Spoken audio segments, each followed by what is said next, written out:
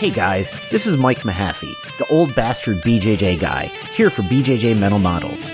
Back in my day, we had to walk uphill in the snow both ways to get to the academy just to learn some crappy technique from a random purple belt.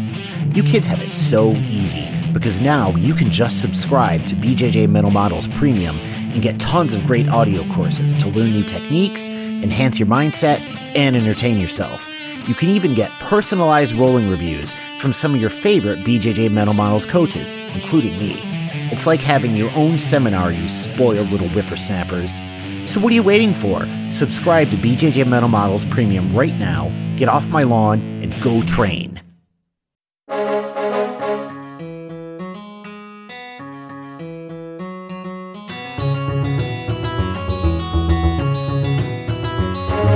Hey, welcome to BJJ Mental Models, episode 41. I'm Steve Kwan. Welcome, everybody. I'm Matt Kwan. BJJ Mental Models is your guide to a conceptual and intelligent jiu-jitsu approach. Matt, what's up? Just talking about crushing some small people, I think. Yeah. Today we're going to answer one of the most common questions we get, which is, how do you crush a small person? I am shocked that we get this question as much as we do, but we do. So we're going to do our best to answer it. I'm not a player, but I crush a lot. So a lot of what we talk about caters to the little man game. Neither Matt nor myself are huge, so of course a lot of the jiu-jitsu that we do is probably more tailored to smaller people. But that said, one of the things about jiu-jitsu is when you are a smaller person, you may not be an expert at crushing people, but you often become an expert at receiving it. Yes. So the information that we share today will probably not be based so much upon first-hand experience at crushing people, but more on what works when people try to crush you and what doesn't. Yeah, like we're both about 5'8", or I think maybe I'm an inch taller than you. I'm like 160, 165, so not a lot of smaller people than me in the gym, but when I see like a 5'4" dude walking to the gym, I'm like, yes, thank God, somebody smaller than me. You know what's interesting is I find these days the hardest roles for me are against smaller people. And I think it's because I spent so much of my time training against larger people and learning how to confront and defeat that kind of strategy that now when I fight a smaller person, it just feels foreign. I'm not used to a person who can move that quickly or get out of bad positions. And I find they're so quick at reguarding or recovering bad positions or throwing on submissions quickly. That's really, when I get tapped out in the gym, it's usually by a really good small person. Yeah, if you're not big, you got to be good, right? And I guess with a smaller person having shorter appendages, just smaller levers to work with. So I find joint locks can be harder to get, and they can do things that certain people can't do. I find they maintain knee-elbow connection a lot better than people with really long levers or whatever, and yeah, just generally harder to deal with. Although you could say that also about big players as well. It really comes down to alignment and how you structure your guard, but I think generally smaller people are more flexible and a little bit tougher to separate the elbows from the knees. Someone asked us to talk about different body types in jiu-jitsu, and that would be an interesting conversation. But the thing I find is there is really no good answer to that. Every person has such a unique body type, and not just that, but a unique way of using their body. There are some people who are really, really big, and they're really good at playing a big guy game, but there are also some people who are really big and they're terrible at playing a big guy game. So true. So I find that often you can't just look at someone and say, oh, this is a big guy, he's going to play a big guy game. You can never really know for sure. And I'm reminded of the UFC, where you see some guys like John Jones who are so good at exploiting the strengths of their body type. But then you see guys like Stefan Struve who are so terrible at it, right? Hey, don't talk shit. Hey, I'm not. I mean, nothing against him, but, he looks like a baby who's 8 feet tall. He does look bizarre. Like, he's got the head of a baby and the body of an ogre. He just looks so bizarre. Oh, God. Yeah, so anyway, on the topic, though, generally speaking, when we're talking about crushing small people, what we're basically talking about is when you come in with either a size or a strength advantage, how you use that to shut down a game that is based on speed or mobility or agility. Now, an important realization I came to is that size and strength are not the same thing, and they're not always directly correlated. You know, you can have very, very small people who are unreal strong, and you can also have gigantic people who are actually not that strong at all, even if they are muscular. You know, strength manifests in different ways. And from my standpoint, a strength advantage is something that you cannot really just eyeball someone to determine if they're going to be strong or not. A lot of the time you don't know until you begin the grip fight, and then you realize. I mean, I trained with a guy who probably is 20 pounds less than me. So he's really small, and his grips are unbelievable. Like if he gets his grip on you, it's very, very hard to break. And even if you have a size advantage, that can really cause a lot of problems because as we've talked about in earlier episodes, grips tend to dictate position. So even if someone is smaller than you, if they are able to dominate the grip fight, it's very hard to get your game off. Yeah, like I find, like I mentioned before, it's a lot of it is alignment and positioning that helps.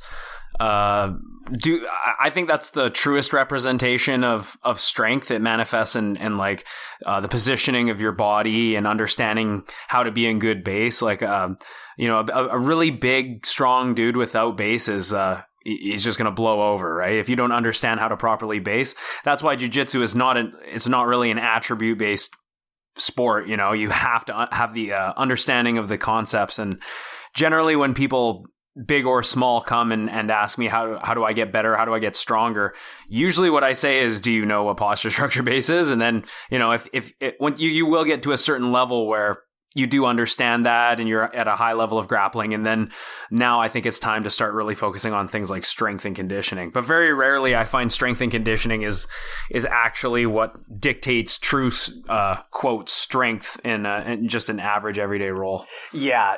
I think that alignment is a really powerful framework to hang everything else on top of. We've talked about this in the past, how if you're new to jiu-jitsu, rather than trying to cram as many individual techniques into your head as possible, it is preferable to understand the framework that everything fits under. And in the case of the mechanics, we're talking about alignment. Once you understand that, every move and technique and body type question that comes up, it's just something that you can hang on top of that framework, and it ties everything back together so that it's easier to understand. So yeah. I do encourage that, you know, before you start worrying about how to beat up a bigger or stronger opponent, or conversely a smaller and weaker opponent, start asking yourself, do I really understand alignment? And it can be difficult, admittedly, for a bigger person to get good at these concepts because they can often just hulk their way through training, at least at the lower levels. Yeah.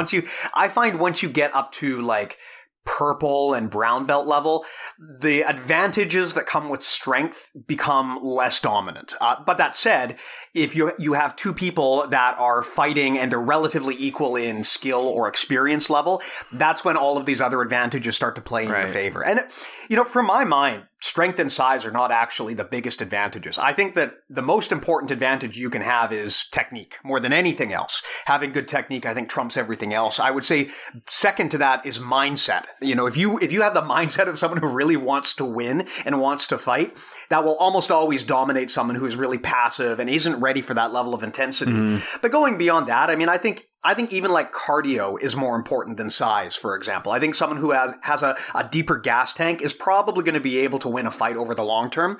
But that said, you know, again, once you talk about relative experience levels, you're talking about two high caliber grapplers, things like strength and size start to come into play. And these are not always things that are going to vary just if you're at a different weight class. Sometimes two people in the same weight class, just due to body type and due to strength, they might have different advantages in different areas. Yeah, and if you are a big guy, first of all, my heart goes out to you because I know. Well, I don't know from my own personal experience, but I understand how it must be difficult to have everybody almost like dread rolling with you. And, you know, if you're a big guy who's really controlled and technical, you probably don't have that problem so much. But I'm sure people are hesitant to ask you to roll. And I'm sure that you have to, you know, speaking to all the big people out there, I'm sure that you'll have to like let up a little bit and not use so much strength. So you're almost training yourself to not have your full potential until you see somebody else who's actually just as big as you, and then you can go very hard. So I think it's important to have that mindfulness that like when you're a big person that you have to be able to turn that on and off, that switch where yes, I'm going to use my strength, or, no, I'm not going to use my strength. I'm just going to focus on technique. And I mean, in a way, we have to do it too. Like if we're rolling with people who are a lower rank or a smaller stature as well. I think that everyone who's grappling goes through kind of an intensity curve where when you first start off grappling, of course, you're going like 100% all the time because you don't know better and you don't understand the risk of injury. And then as you get a bit of experience under your belt and you're kind of blue or purple belt level, you understand that there are benefits to toning it down because you don't want to hurt people, right? But then I think as you start to get to brown and black belt level, you realize that if you're always training at low intensity, you're not actually able to peak yourself and you're not able to really test yourself at the highest levels. And that growth really comes from the ability to push yourself beyond your limits. So I find that at kind of the brown and black belt level, you learn how to strategically turn up the dial in a way that is proper for the situation and also safe. Safety being the big thing. Like if I'm rolling with a black belt and they're going 100% with me, I know I'm not going to get hurt. Whereas if I'm rolling with a white belt, I have no such guarantee. I know I'm going to get hurt. Yeah. So I think there's kind of that learning curve where people start off really intense and then they drop that intensity as they become aware of jiu-jitsu etiquette and learning methods. But then eventually you learn to control that intensity and it becomes a weapon and not a liability to you. Yeah. Like that's funny that what you just described there is exactly what happened throughout my journey. I started going probably far too hard and finishing every class absolutely exhausted and over exerted, I guess is the term, just because technique wasn't good. And then as I got into blue and purple, my technique got better. I started becoming a little bit lazier, still competing, but like I hadn't reached that point where I really needed to turn it back on again, because I thought I kind of bought into the whole, well, technique is everything thing. I can be a counter fighter. I can just focus on technique and still win. And even though I was pretty successful, around the brown belt level, I realized the importance of things like strength and conditioning. And like you said, being able to turn it on when it's most necessary and then be able to turn it off when you need a rest mid match. So, I found that was in the brown and especially black belt levels, that's when I've sort of realized how to really turn it on and off during the match, and have that ability to step away for a second and sort of actually look at what's happening in the match, but didn't have that control at any other level, like purple and below. I didn't have that awareness during the match. So another thing I just wanted to share is just on an unrelated note is for competitors out there. I've recently started refereeing, and it's helped me big time. Like in competitions, I feel so much more aware of what I'm trying to do. It really makes your goals obvious, because before I was just going in to do jiu-jitsu, and now I've ref 3 tournaments now, and it's a stressful job, but now I feel like I actually understand the rules, so I know where I can score, and I know how it just increased my chances to make it to the next match. So that's just a little thing I wanted to throw in there, and I'm sure we could even talk about that as an episode sometime. Yeah, we've been talking about breaking down competition as a series of episodes or even a course or something, because I think there's so much information there that, and not just information, but learning how to apply that information. You know, jiu-jitsu, I know everyone likes to think that jiu-jitsu is a fight, but jiu-jitsu is not a fight. It really is actually quite far from a fight. It is a sport, right? It's a combat sport. And if you know the rules and you play to the rules, it's going to be to your advantage, right? You need to know those rules if you are going to compete. Exactly. Yes, in a perfect world, it's great if jiu-jitsu makes you a total badass and you can win any fight anytime. But at the end of the day, you're participating in a sport. And if you go in ignorant of the rules, they're probably going to bite you eventually. Yeah. And that's what happened to me, is I would just rely on, being decent at jiu-jitsu and being able to do kind of what I wanted to. But then when you get to the higher levels, you realize that you can't do what you want to anymore. And so you need to have advantages wherever you can get them. And I can truly say that having an understanding of the points and just how matches are kind of how competitors play to the rules has really made a huge difference in my competition game. So I recommend for any competitor out there to at least study the points and try and referee a few tournaments. Yeah, we've talked in the past about how technique is probably the most important attribute that you can have, but it's not everything. And anyone who tells you that technique is everything is doing you a disservice. When you are sparring with someone who is equivalent to you or similar to you in skill, you need to have any other advantage at your disposal that you can, and you need to utilize that to its maximum. Those advantages can be better game planning, better cardio, better strength. It can even be a better understanding of the rules, right? If you go into a fight with a point strategy, you can still manage to defeat an opponent who is superior to you in almost every other way, right? If you have a plan to win and a strategy for getting back on course when the plan fails, that's probably going to take you farther than the person who doesn't have that. So it's very important to understand that.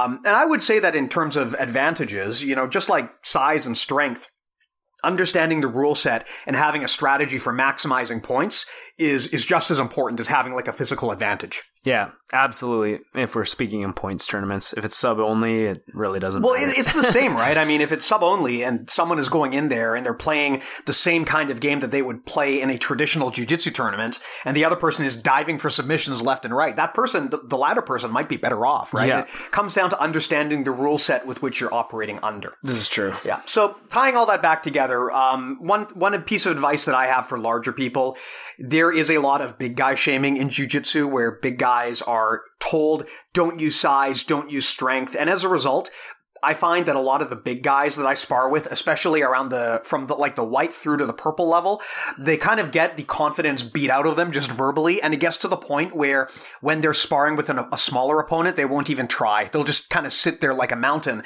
And that is not good for anybody. It's not good for you, and it's not good for your training partner, because neither of you are learning and getting realistic resistance. Now, that said, you need to have control of your body and you need to know how to do things safely, which is why at the white belt level, I do generally encourage you to be very mindful of the strength advantage you have. But as you get more experienced, you need to understand that it's okay to use that strength advantage during sparring. Nobody tells the smaller guy, don't use speed, don't use agility, right? Yeah. No one tells the athletic guy, don't use cardio. That's an unfair physical advantage, right? If you have size or strength, the reality is most of your training partners are probably there because they want to learn how to beat someone who's bigger and stronger than them in a fight. And if you don't give them that realistic training, I mean, yeah, they might hate it if a big guy dominates them, but over the long term, it's better for them to understand what that's really like. What we don't want is a situation where people train jiu-jitsu and they get the same kind of false confidence that people get going to those self-defense seminars where, they train how to do groin and eye strikes for one day and they think that that's going to be enough to defend them on the street. The benefit to training with bigger and stronger people is you learn how dominant those advantages can be, but you also learn that even though it's hard to overcome them, you can overcome them with training. It's just not an overnight process. It's going to take years and years and years to get there. So I encourage, again, that for you bigger guys out there, be safe with your smaller opponents, but don't be afraid to smash. Yeah. And also, you can, just because you're big doesn't mean you have to have a big guy game. Like I know exactly who you're going to talk about right now. Do you? Who?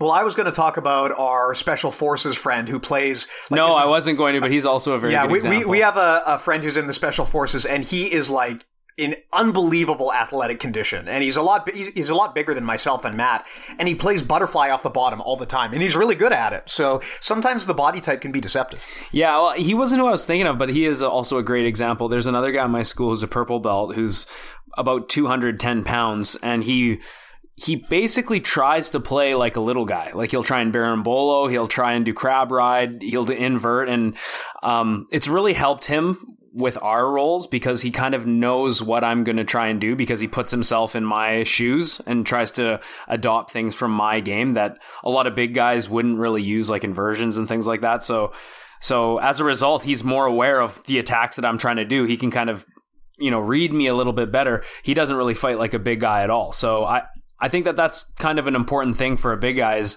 just because you're big doesn't mean you have to smash the hell out of somebody. You can adopt any style you want. And I think the best thing is to just use what works for you and your body and then, discard what doesn't work. Absolutely. And from my own experience, I use a lot of techniques that are generally considered to be big guy techniques. You can never really know for sure what's going to work and what isn't going to work for you until you try it. So it's good to keep an open mind to these things. And you don't want to dismiss an idea just because people say, oh, that's not for your body type. That's a terrible mindset to have.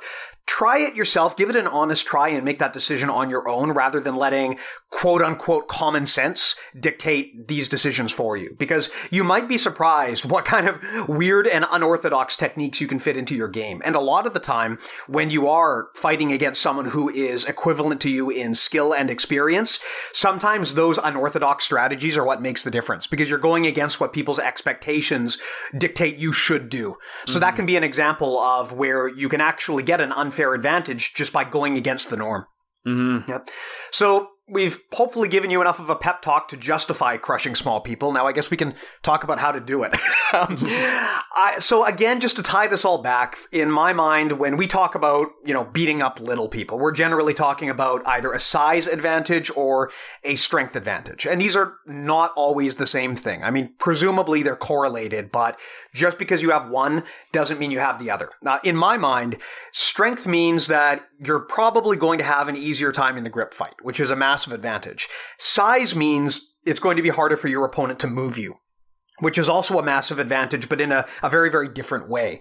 And I think maybe first, Matt, we can talk about like a strength advantage, because a lot of the time that's the most frustrating thing. Now, for me, when I am dealing with someone who has a strength advantage, the one thing I notice, it is very, very challenging for me to dominate the grip fight. And I find, for example, if I win a grip fight against a stronger person, it's relatively easy for them to recover before I'm able to do any serious damage. But if a stronger person wins the grip fight on me, they're past my guard in like half a second. Mm-hmm. It's just because they're so strong, right? Once they get the dominant grip, a lot of the time, they don't even have to have the most beautiful pass in the world. They can just literally pick you up and move you into the direction you want. So I think in my mind, we've talked about how grips dictate position. For me, when you are on the top, winning that grip fight is ultra important.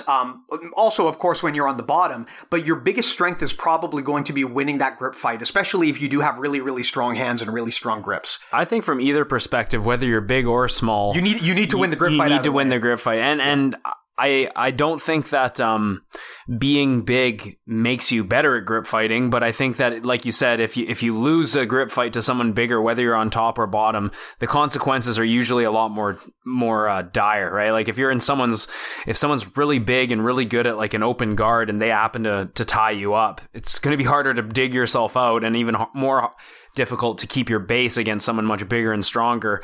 And likewise, if you're in the bottom position and someone outgrips you and you don't have any grips and now they're ahead in tempo, like you said, it's going to be harder to prevent them from passing, and then even harder to dig yourself out of the recovery phase. So yeah, and to clarify, grip fighting is important regardless of whether or not you have the strength advantage. We've talked about this in the past, that from my perspective, grip fighting is really the single most important strategic thing that you can do to improve your game. It should be your first and foremost priority. But Definitely. If you are having the strength advantage, it is of the utmost importance that you do not let the little person shut down your grip game, because really the grip fighting is your strength. Once you get those grips, you can do incredible things with them if you have the strength advantage.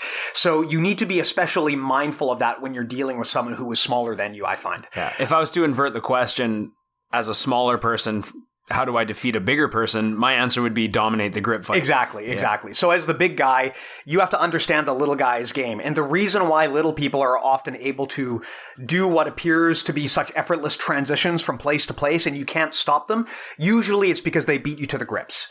Good little people get very good at grip fighting. So the most important thing to understand is don't assume that just because you're stronger, you can allow your opponent to get grips on you and try to power your way through it. I have made this mistake before, whereas the stronger person, my smaller opponent got grips, and I just thought, oh, whatever, I'm bigger and stronger, so I'll just ignore these and try to pass. And the consequences can be dire. You always want to win that grip fight, especially if you're the bigger person, because that's where a lot of your power comes from. Absolutely. Yep. Whether you're on top or bottom, big or small, you got to win that grip fight. And like Steve said, that is one of the most foundational aspects to jiu-jitsu. And definitely, I think too many people kind of start the guard already in the second phase where there is no grip fighting. They kind of skip past the grip fighting and training, and as a result, they have really shitty engagement phase concepts and mechanics. So really important to actually focus, especially if you're a competitor. You have to focus heavily on the first phase of guard, which is the engagement phase. Yeah, if you guys didn't listen to the episodes we did quite a while back on the 3 phases of guard, I highly recommend doing so. It's very relevant for this discussion. So what Matt's talking about is how, first and foremost, when you're going into someone's guard, the engagement phase where the grip fight is effectively determined, that is the first thing that needs to happen. And people often in their laziness or in their eagerness to pass, they skip that phase and just walk right into somebody's guard. So don't ever do that against a smaller person, because so many small guys specialize in trying to get underneath you. I would also counter here that, Matt, when you do have the strength advantage, probably, especially if you're on top and you're in the other person's open guard, they're most likely going to try to either get underneath you or do something funky with your lapel. I find that most of the time that is the preferred little person strategy. So I think that if you're the stronger person, you don't really want to leave too much space under your legs where people can get under and go for a single X or X guard or a double leg or a single leg. You don't want to allow that to happen, because that's often going to be the little person strategy. You generally want to prefer to keep that person in front of you where you can fight them directly. Mm-hmm. Cool. Matt, any other comments on strength in general? I mean, one thing I will say is, just as a competitor and someone who's coming off of a pretty bad knee injury, strength training is, I think, a really important aspect to my training now. Before, I never used to think so. I used to think that it was just all about technique, but it definitely will just build a stronger vessel to do jiu-jitsu, which is your body, right? So it's very smart, I think, to have an open mind when it comes to strength and conditioning. And if you talked to me 3 years ago, I would have totally been like, no, I don't do any of that. Just do jiu-jitsu, right? Like Marcelo Garcia always says, just do jiu-jitsu. But now I'm realizing how important it is now that I'm in my 30s and, things are starting to kind of, a few screws are coming loose here and things are, breaking down there. It's really important to just keep your body strong and, strengthen all the little joints and things like that to prevent injuries. So I think it's a huge thing that a lot of people are neglecting now. Yeah, you want to avoid labeling yourself as like, oh, I'm the big guy or I'm the small guy, and just assuming that your attributes are fixed and can never change. That's a really, really bad mindset for personal growth. And I think a problem that a lot of smaller people have is they think, oh, I'm small, I'm weak. And so as a result, they kind of label themselves that way and they don't take action to try to make themselves stronger. Similarly with a lot of big guys, I think they might think of themselves as a big guy. And so as a result, they avoid the things that could make them more effective, such as working on endurance or working on a more dynamic game, because they've kind of mentally labeled themselves as a certain type of person. And this is an example of where you're failing to have a growth mindset, right? Rather than looking at yourself as a collection of attributes that can never change, kind of assume that every attribute you have is on a scale and anything can be improved. So yeah, maybe you're slow or maybe you have bad cardio. Don't think of yourself as the guy who's slow or the girl who has bad cardio. Think of yourself as, here's where I'm at, but I can be better, and then try to focus on improving. So regardless of whether you're big or you're small, you never want to assume that your bad attributes need to remain that way forever. Mm-hmm. Yeah. So the other thing that can really be advantageous when you have an advantage over smaller people is size. And this is a lot different from strength, right? You're basically talking about just having more mass to the point where you're harder to move. And I find actually in some cases, the person may not actually be necessarily heavier. It might just be the way that their body is proportioned. If someone has really, really thick arms and legs and relatively on the short side and they're kind of stocky, it can often feel like they're a lot bigger than they are because you just can't get a lot of leverage off of that arm or off of that leg. Yeah, like Mikey Musumeci, who's one of the best smaller jiu-jitsu fighters in the world right now, multiple-time world champion. I think he's only like 24 too. Insane skill, trains under Caio Terra. His body type he's really famous for having a long torso, for a short guy, long torso and super short legs and arms. So it actually makes it really difficult to manipulate levers on his body and get joint locks and things like that. So like he has a very unique body type, whereas I'm actually kind of the opposite. My arms and legs are actually kind of long, but my torso is really short. So, there's pros and cons to everything, I guess. But yeah, it's just funny how different body types, some people have really strong grips and really strong fingers. And some people have small hands but are quite large, so their grip strength isn't very good. It's, I think the main thing is to know what your body is capable of, and when you're going against somebody, if I know that I'm going against somebody who has like really unbreakable grips and a really strong open guard, I'm probably going to try and pull guard on them. If that's my, if I'm building strategies. Yeah. And another thing to understand is where certain moves are appropriate and where they're not. Now, I know a lot of people love to say things like, oh, triangles work on everybody, and if you're not able to get a triangle, you're just doing it wrong. Now, to some extent, that's probably true. But the reality is there are certain techniques that are just more advantageous depending on your body dimensions versus your opponent's. And you would do well to understand what those are. Like, the way that I like to think of it is when you're a smaller guy, you kind of often have to focus on putting all of your power against a single target, right? You can't really you spread out your attack too broadly. So as an example, as a smaller person, if I'm going to guillotine someone, I'm almost always going to do it with just the neck. I'm probably not going to do the arm in guillotine because I'm probably going to be smaller. My arms are going to be shorter. I'm probably going to be weaker. And so that means that for me, if I try to do an arm in guillotine, my ability to generate leverage is compromised. Whereas if I focus on a single body part like the head, I can actually amplify that leverage like crazy. However, if you're a bigger person, then there are advantages to doing those kind of 2-on-1 attacks, right? Like if you are trying to triangle someone or arm in guillotine someone or arm triangle someone, effectively you're attacking two body parts at once, right? Generally speaking, you're attacking the head and the arm at once. Now, technically, this is going to mean that you're putting less force against each one of those targets, right? Your force is kind of spread out amongst two, so you're probably not going to be able to get the same kind of direct power as if you just armbarred someone. But that said, you get a lot more control, right? The advantage to things like the head and arm triangle is even if the submission itself is a little bit less powerful than just a straight up choke, if you can pull it off, that seatbelt control is so powerful that you can really kind of suck the person's energy out of them as they're fighting, and you can prevent them from moving. Right? When you're attacking a single target like a guillotine or like an armbar, a lot of the time, unless you're really good about wedging, the other person can escape, right? Whereas if you have someone in like a Darce choke, man, it is hard to get out of that. Yeah. Even if the choke is not necessarily tight, that seatbelt control is so powerful. So one of my suggestions when you are fighting a smaller person is I would consider trying attacks that effectively rely on seatbelt control like that, like an arm triangle, a Darce, an anaconda, a triangle, an arm in guillotine, because in addition to applying the submission, you also have the benefit of seatbelt control. Yeah, I've been loving the arm in guillotine lately, and I've realized that it's just like the Kimura in that it's sort of a control system rather than just a submission as well.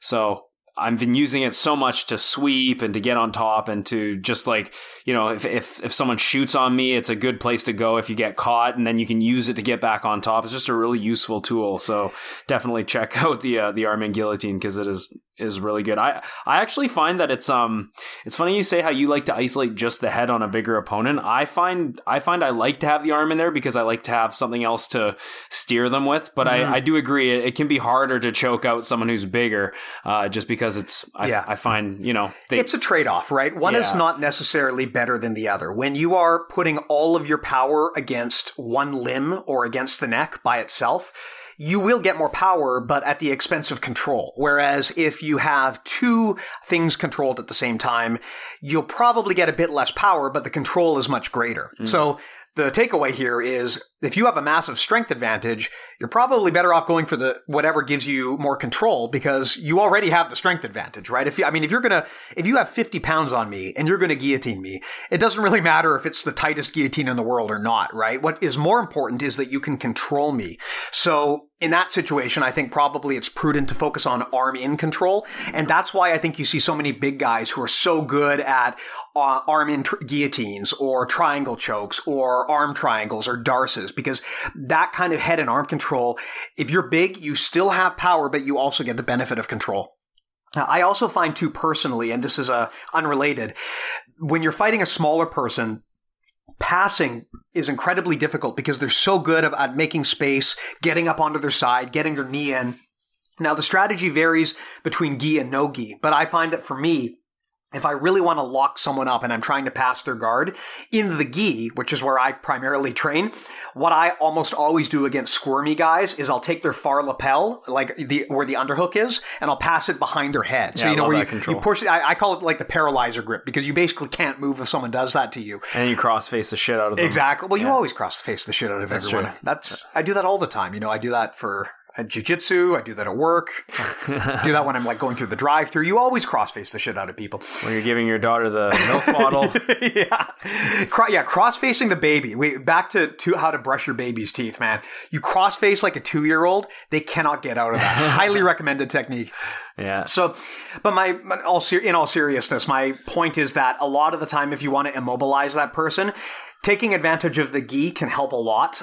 So what I like to do is I like to take that far lapel and kind of pass it around and under their head and just pull it in tight. And I think for me, when I'm fighting against someone who I know is really squirmy and they're not going to give me that guard pass, that's a strategy I like to employ. So like, I think that's a great option, but even just to add on, something before that stage is I find when I'm going against a little guy, I have to get past their long range frames. So like if I'm tied up in a spider guard, or even, even a knee shield, something where I can't get chest to chest, that is where I find that little guys are, they still have a good shot. But if you can get past those long range frames and then get like a chest to chest, or start to isolate their shoulders and head, like a crossface, or get an underhook and then pin their head and shoulders, that's where you're going to be able to, that's when it becomes very difficult for a small person having a big person on top of it. And that's essentially where you get the lapel control that you just described. So, I think if I'm going against someone really small, or if I'm a big guy, going against a smaller guy, one of the biggest things I have to do is I have to dominate the grip fight and get to that phase of guard where they're basically flattened and, I have that head and shoulders control. Yeah, I find that when you're fighting against a smaller person with really good hip mobility, sometimes it feels like you're wrestling an octopus. Like these,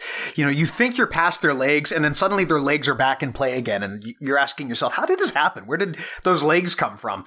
To your point, squishing the person so that they have both shoulders on the mat, and you have chest to chest contact, that's really the gold standard against a smaller person. I would add on to that a mistake a lot of larger people make is they try to rely solely on their size and their weight to pin the person to the floor. Yeah, without proper base and force vector. Or without responding to the motion of the person on the bottom.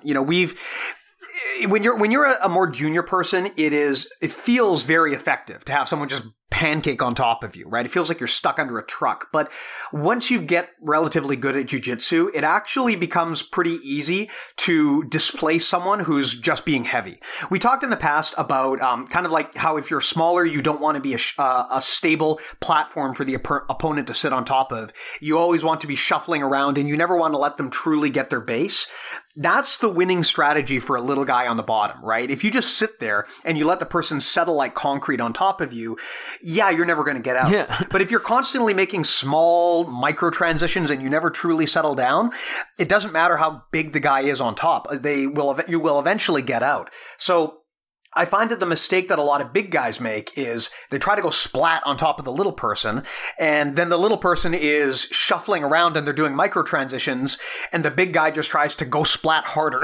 That does not work. If the person on the bottom is shifting to the point where you do not have proper base and you cannot settle your weight on them, you have to respond to that movement with movement of your own. You can't just sit there and try to, quote unquote, be heavy. Like if the person is actively getting out and actively hip escaping, you need to either move to north-south or go to 180 and take side control on the other side, or go to knee on belly.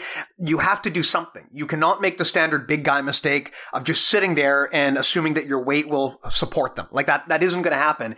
If the person on the bottom is good enough that they know to stay in motion, they will eventually get out. Yeah, and it's not for every small guy, but a very common theme for small guys with their guard retention is the ability to invert really well. So I feel like it's worth mentioning how to shut down inversions and things like that. Is there a DVD that we could buy if we wanted to learn how to do that? You could. You could get the Modern Jiu-Jitsu DVD by myself and Stefan Kesting, which has a bunch of inversions and how to deal with inverted opponents and all that. But also, I was going to actually plug Gordon Ryan's DVD. His guard passing DVD is really good, and he talks about how to defeat inverted opponents a lot. And one of the things he says is just controlling the ends of their legs and basically fixing them to the ground so that they're fixed in an inverted position. Because a main feature of this, if you can get their feet fixed to the ground, is you have back exposure, right? So from there, we can look to actually gain control of the body and pass through the legs. So that's one of the things against really strong inverted based guard games, to be able to control the ends of the legs and kind of force the opponent to invert rather than give them the choice to invert. And if you do that, you're basically breaking their posture by bending them upside down. And then by then you can sort of come up with a bunch of different options. So that's kind of if someone's really good at inverting and they're causing you a lot of trouble, definitely just controlling whether they're wearing pants or just they have, it's no-gi, controlling the ends of the levers and trying to pin them to the ground. Yeah, that's really good advice, because the problem with people who invert is when you're inverting, you are changing the position so dynamically and so often that it's very hard as the victim to know where you're going to wind up, right? Like you can feel like you're fine in one situation and then have the person wrapped around your leg in the next situation. So I find that when someone's trying to do that, yeah, you want to get back and you want to grab their legs and staple them to the floor, because that way they can't rotate in and take one of your legs, which is probably what they're trying to do. If it's too late to do that, if you're in too close and you can't get their legs and staple them to the floor, I find that what works well is to actually go deeper in. So like if the person is trying to invert under me, instead of trying to get out and pull away, I'll throw my head inside and the rest of my body inside the inversion between their legs. And that kind of results in you stapling them to the floor. Yeah. And sometimes you wind up right in side controller in north-south. Yeah. And also like, as a bigger person, I think it's important to just constantly know how to move the pressure forward. It doesn't have to be super fast. Like, in fact, a lot of big guys aren't super fast, but just to know how to like grind your opponent down. If they're a small player that has a lot of movement, you want to kind of slow them down, and then not really, if you can. The way that I deal with smaller guys is I try to just consistently increase pressure, even if it's at a slow pace, and wear them down and find those, what Cobrinha calls pit stops, right? So like, I know that a lot of the Alliance Jiu-Jitsu system, they talk a lot about pit stops and how you can basically get into these positions where you force your opponent to mentally quit, and then they basically want you to pass their guard because they're in such an uncomfortable position. And a situation where you're pinning an inverted player's feet to the ground is no different. It's pretty much the exact same idea. And then just using using two levers to their hip to control their torso, and then moving on from there, whatever you're going to do. Yeah. Knowing me, I'd probably do some stupid upside down shit. But it would look cool. Yeah. I would look like a boss. Yeah, I mean, on the topic of breaking the person's will to fight, this is always a good strategy when you're a bigger guy and you're playing a pressure-based game. I find that, especially once you can start getting to side control and getting to mount, a lot of the time it's very challenging to hold a little person in that position. And you definitely want to focus on trying to take away their will to fight. So I would suggest don't underestimate the power of, just a really strong crossface, or even especially if you're on mount, like just putting your chest on their face they can't breathe. I mean, especially if you're not wearing a rash guard and you're greasy and hairy. But it's a very valid strategy. I mean, I do this a lot to little people as well, or even actually to people my own size. You can take a lot of fight out of someone just by sitting in mount and kind of gradually, like a boa constrictor, taking away their oxygen. If you've got the size advantage, that's such a powerful strategy. And it's not dirty at all. Like well, unless you're not wearing a rash guard and you just have like sweaty chest in their face. It's kind of dirty. I guess technically it's dirty, but like from a technique standpoint, it's not. The other thing too is that you can actually do a lot of that from, traditional judo positions like Kesagatame. I think Kesagatame is a highly underrated position in jiu-jitsu. People always crap on it because technically, yes, you can sweep or you can reverse or you can take the back, but honestly, you can do that from a lot of positions. If you train that position like anything else, you learn to play it relatively safely. And as a big guy, Kesikatame is something you should definitely explore because there are a lot of very powerful, very hard to defend submissions from very that position. Mean submissions. Like, what was it, Barnett on Lister? The Barnett crusher. lock where he basically just pulled his chin into his chest and crushed his chest, right? You probably won't make a lot of friends in the training room if you do that. Well, but even if you don't want to do that, like there's a lot of arm locks you can do from there. There's even chokes you can do from there that do not involve like body compression. You can totally Ezekiel someone from there, even in Nogi, right? It's so hard to defend when you've got your head and your arm isolated like that. So Kesikatame is another example of where you isolate your opponent's head and arm, and that seatbelt control, especially if you're strong, can make it really hard for the person to get out. Yeah, for sure. Cool. Any other bully tactics that you want to share, Matt? As a bigger person? Yes. Well, like I said, I think if you can just pace, like, because I think a lot of bigger guys, one of the main things they struggle with is being able to maintain a high pace. So I think one of the best approaches a bigger person can have is to set a pace that they can follow the whole roll. And like I said, just have that constant grinding pressure coming forward, even if it's like a slow tempo, he's still just increasing the pressure and kind of just cornering their opponent, either separating their knees from their elbows. That's one of the big things too, is against like if you watch how the Mayao brothers play, their knees are always connected to their torso. They always keep that knee elbow connection, and separating their limbs like that and cutting them in half is one of the biggest things you can do. But even now, like I talk about passing with pressure, only as a black belt am I actually playing with like actual pressure passing now. Pretty much all up until brown belt, I was only working on movement based passing, and now I feel like I'm finally getting back to sort of the old school pressure passing style. So I think the most important thing is to be able to mix up loose and tight passing and flow back and forth between them. But definitely as a big person, being able to take advantage of your size, you want to get past your opponent's grips, get past their frames, and then get that chest to chest so you can start to really utilize your size. It's so funny you mentioned that, because up until brown belt, like what I was really trying to do was focus on more movement-based passing, like X passing or leg drags. But now kind of my go-to is like just a straight up stack pass, or maybe even an over-under. And like, I'm not a big guy, but I think there is a thing where once you get to a certain point, you start to focus less on like what's going to be effective and more on like what's going to be efficient. Like how do I do moves that are both so true. How do I do moves that will work but also require less energy and put myself at less risk? And I think that's why you start to see all of these like more experienced older guys gravitating towards a pressure pass game. But you had a good point there, Matt, about the elbow knee connection. Little guys especially love the elbow knee connection, because if you can maintain an elbow knee connection, it's very hard to get your guard past. So as a bigger guy, if you are fighting someone who's doing this, you need to be mindful of that, and you need to pry their elbow and their knee apart from each other, because as long as they can make that connection, very, very hard to actually pass their guard. They're just going to recover every single time. Mm-hmm. Another closing thought, Matt, and this is something that you mentioned in previous episodes, which I think really is important here for big guys. A lot of big guys should probably focus on trying to do less.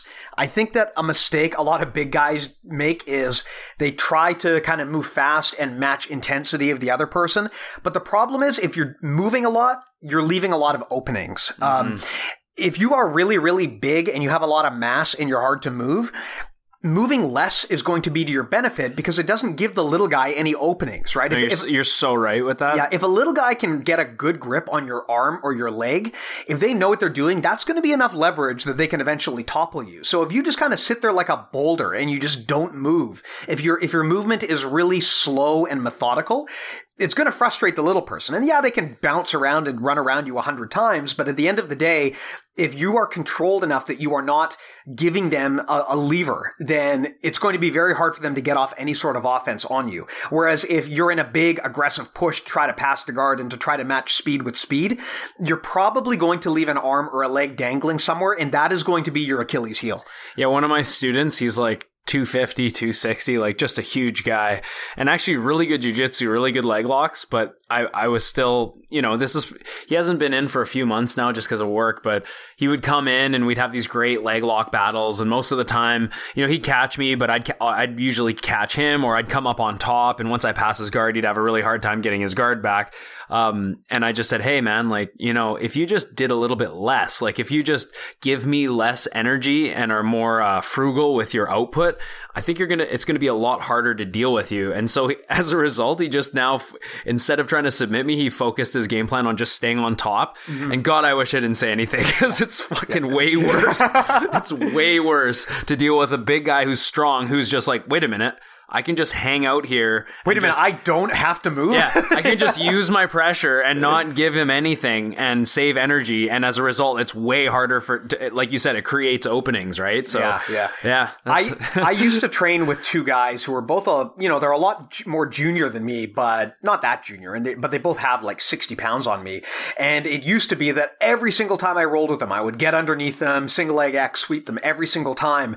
And then eventually they kind of realized, you don't need to stand up and be intense and try to run around the person. You can just sit there and hunker down and be slow and methodical. And now I can never sweep these guys, right? They're playing to their strengths, which is so important to understand. So if you are fighting someone who's a lot smaller than you, don't feel pressured to play the speed game with them. Be slow, be methodical, and be frugal with your motion, because what you want to avoid doing is giving them a lever that they can control, especially the leg, in my opinion.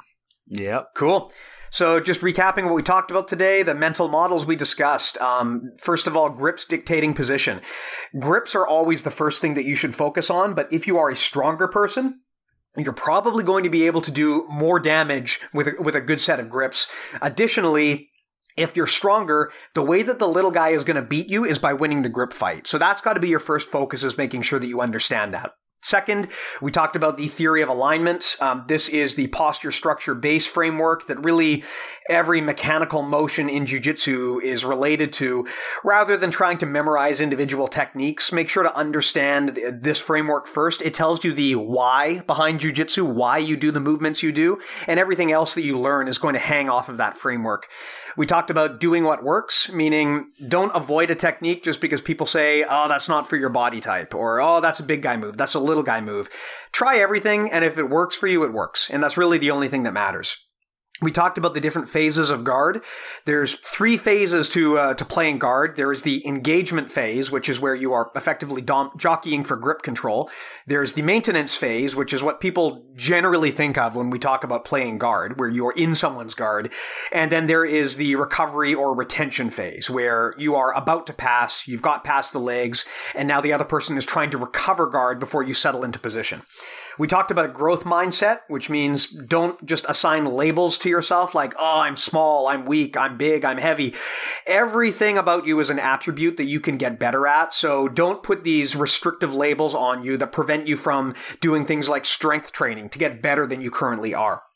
We talked about isolating a single target. So if you're a smaller person, you might prefer to do submissions on one arm at a time or just the neck, just because it allows you to maximize leverage. But if you're a bigger person, sometimes head and arm techniques work better because you get extra control out of those. We talked about shifting platforms, meaning that if you're stuck on the bottom, especially against a bigger guy, don't stop moving. You want to be making constant small movements so that your opponent can never settle their base. What this means for the guy on top is if you want to settle down a smaller person, you need to pin their shoulders to the mat and go chest to chest so that they cannot make those small movements. We talked... It's one of the main things forward shrimps are. Like, I think a lot of people that have struggle with guard retention at the lower levels, if they just used things like forward shrimps, it'd be way easier for them to shift their shift platforms, as we like to say. So definitely thinking about how your feet keep you in base so you can stay mobile with your hips. If you're a little guy on the bottom, definitely one of the main things you got to think about. Yep.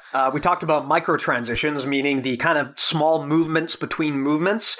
This is especially important if you're the guy on the bottom because you're always trying to create little spaces and little opportunities to escape. So again, if you're the guy on top, what you want to do is you want to shut those down, usually by pinning both of your opponent's shoulders to the floor and then by putting your chest to their chest.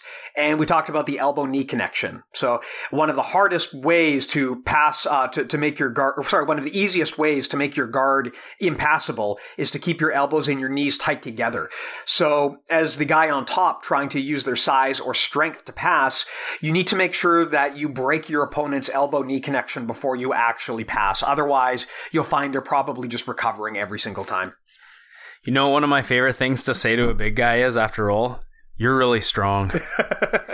It's like one of the most underhanded compliments you can give a big guy in jiu-jitsu. You should just go all the way with that and be like, wow, you really just don't need technique, do you? Basically is what it says. So, Matt, I got a question. Yeah. So we were asked, what are the pros and cons of being patient versus being aggressive for regarding and or escaping? So, in other words, you're the guy on the bottom, like let's say you're stuck on side control. Mm-hmm. What are the pros and cons of being patient in your escape versus being aggressive in your escape? Cons, if you're too patient, your partner's going to settle in, and then you're essentially allowing yourself to be falling into a deeper hole.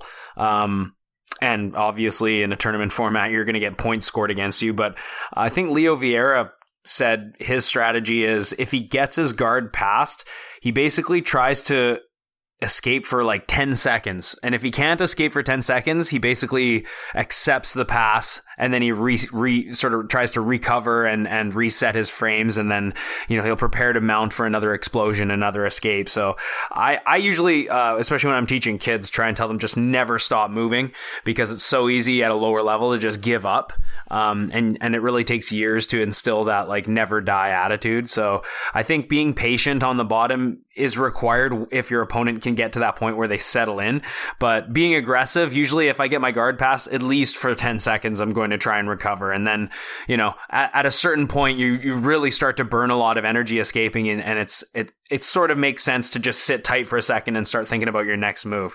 Because sometimes, that's how you can really exhaust yourself, is if your partner can just stay ahead of the defense the whole time, and then you're just like trying desperately to get back into some kind of a guard and you can't, it's really demoralizing. So yeah. Well, that's what the big guys especially want to do, is they want you as the person on the bottom to burn your energy out. Yeah. So there's kind of something you have to bear in mind when you're the guy on the bottom here. Either you are attempting to regard or you're attempting to escape.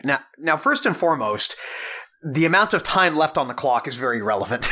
If there's 5 seconds left, that's different from if there's 2 minutes left. So obviously, if you run out the clock, you need to use whatever gas you have left in the tank to try to get out of there right away, because there's no consequence to burning yourself out. There's only risk to staying where you are. Now, on the other hand, the way that I like to think of this, the most important thing when you are trying to recover from a bad position is not to burn out your energy. So if you are trying to muscle your way out of a bad position on the bottom, then that's a bad strategy in almost all situations except where you're running out the clock, right? The reality is, against good guys, a lot of the time that doesn't work. And if it fails, you might be cooked for the rest of the fight because you don't have any energy left. However, I generally like to think that when I am on a bad position, I just don't stop moving. Even if I do not actively have a window for escape, I just never stop moving. Now, that does not mean I'm burning tons of energy and I'm trying to bench press the guy. It just means I'm making small wiggling movements to adjust the angle. You can do this without burning energy, even if a really, really heavy guy is sitting on top of you. Just tiny little shrimps forward and backward to make sure that your opponent can never fully settle their weight on top of you.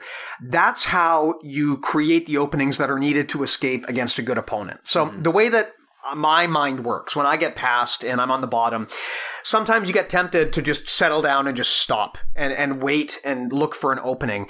But I try to catch myself when I realize I'm doing that. And I try to say to myself, well, I'm just going to not stop moving. That doesn't mean I'm burning energy. It just means I'm shuffling slightly from side to side so that my opponent can never fully get comfortable in that position.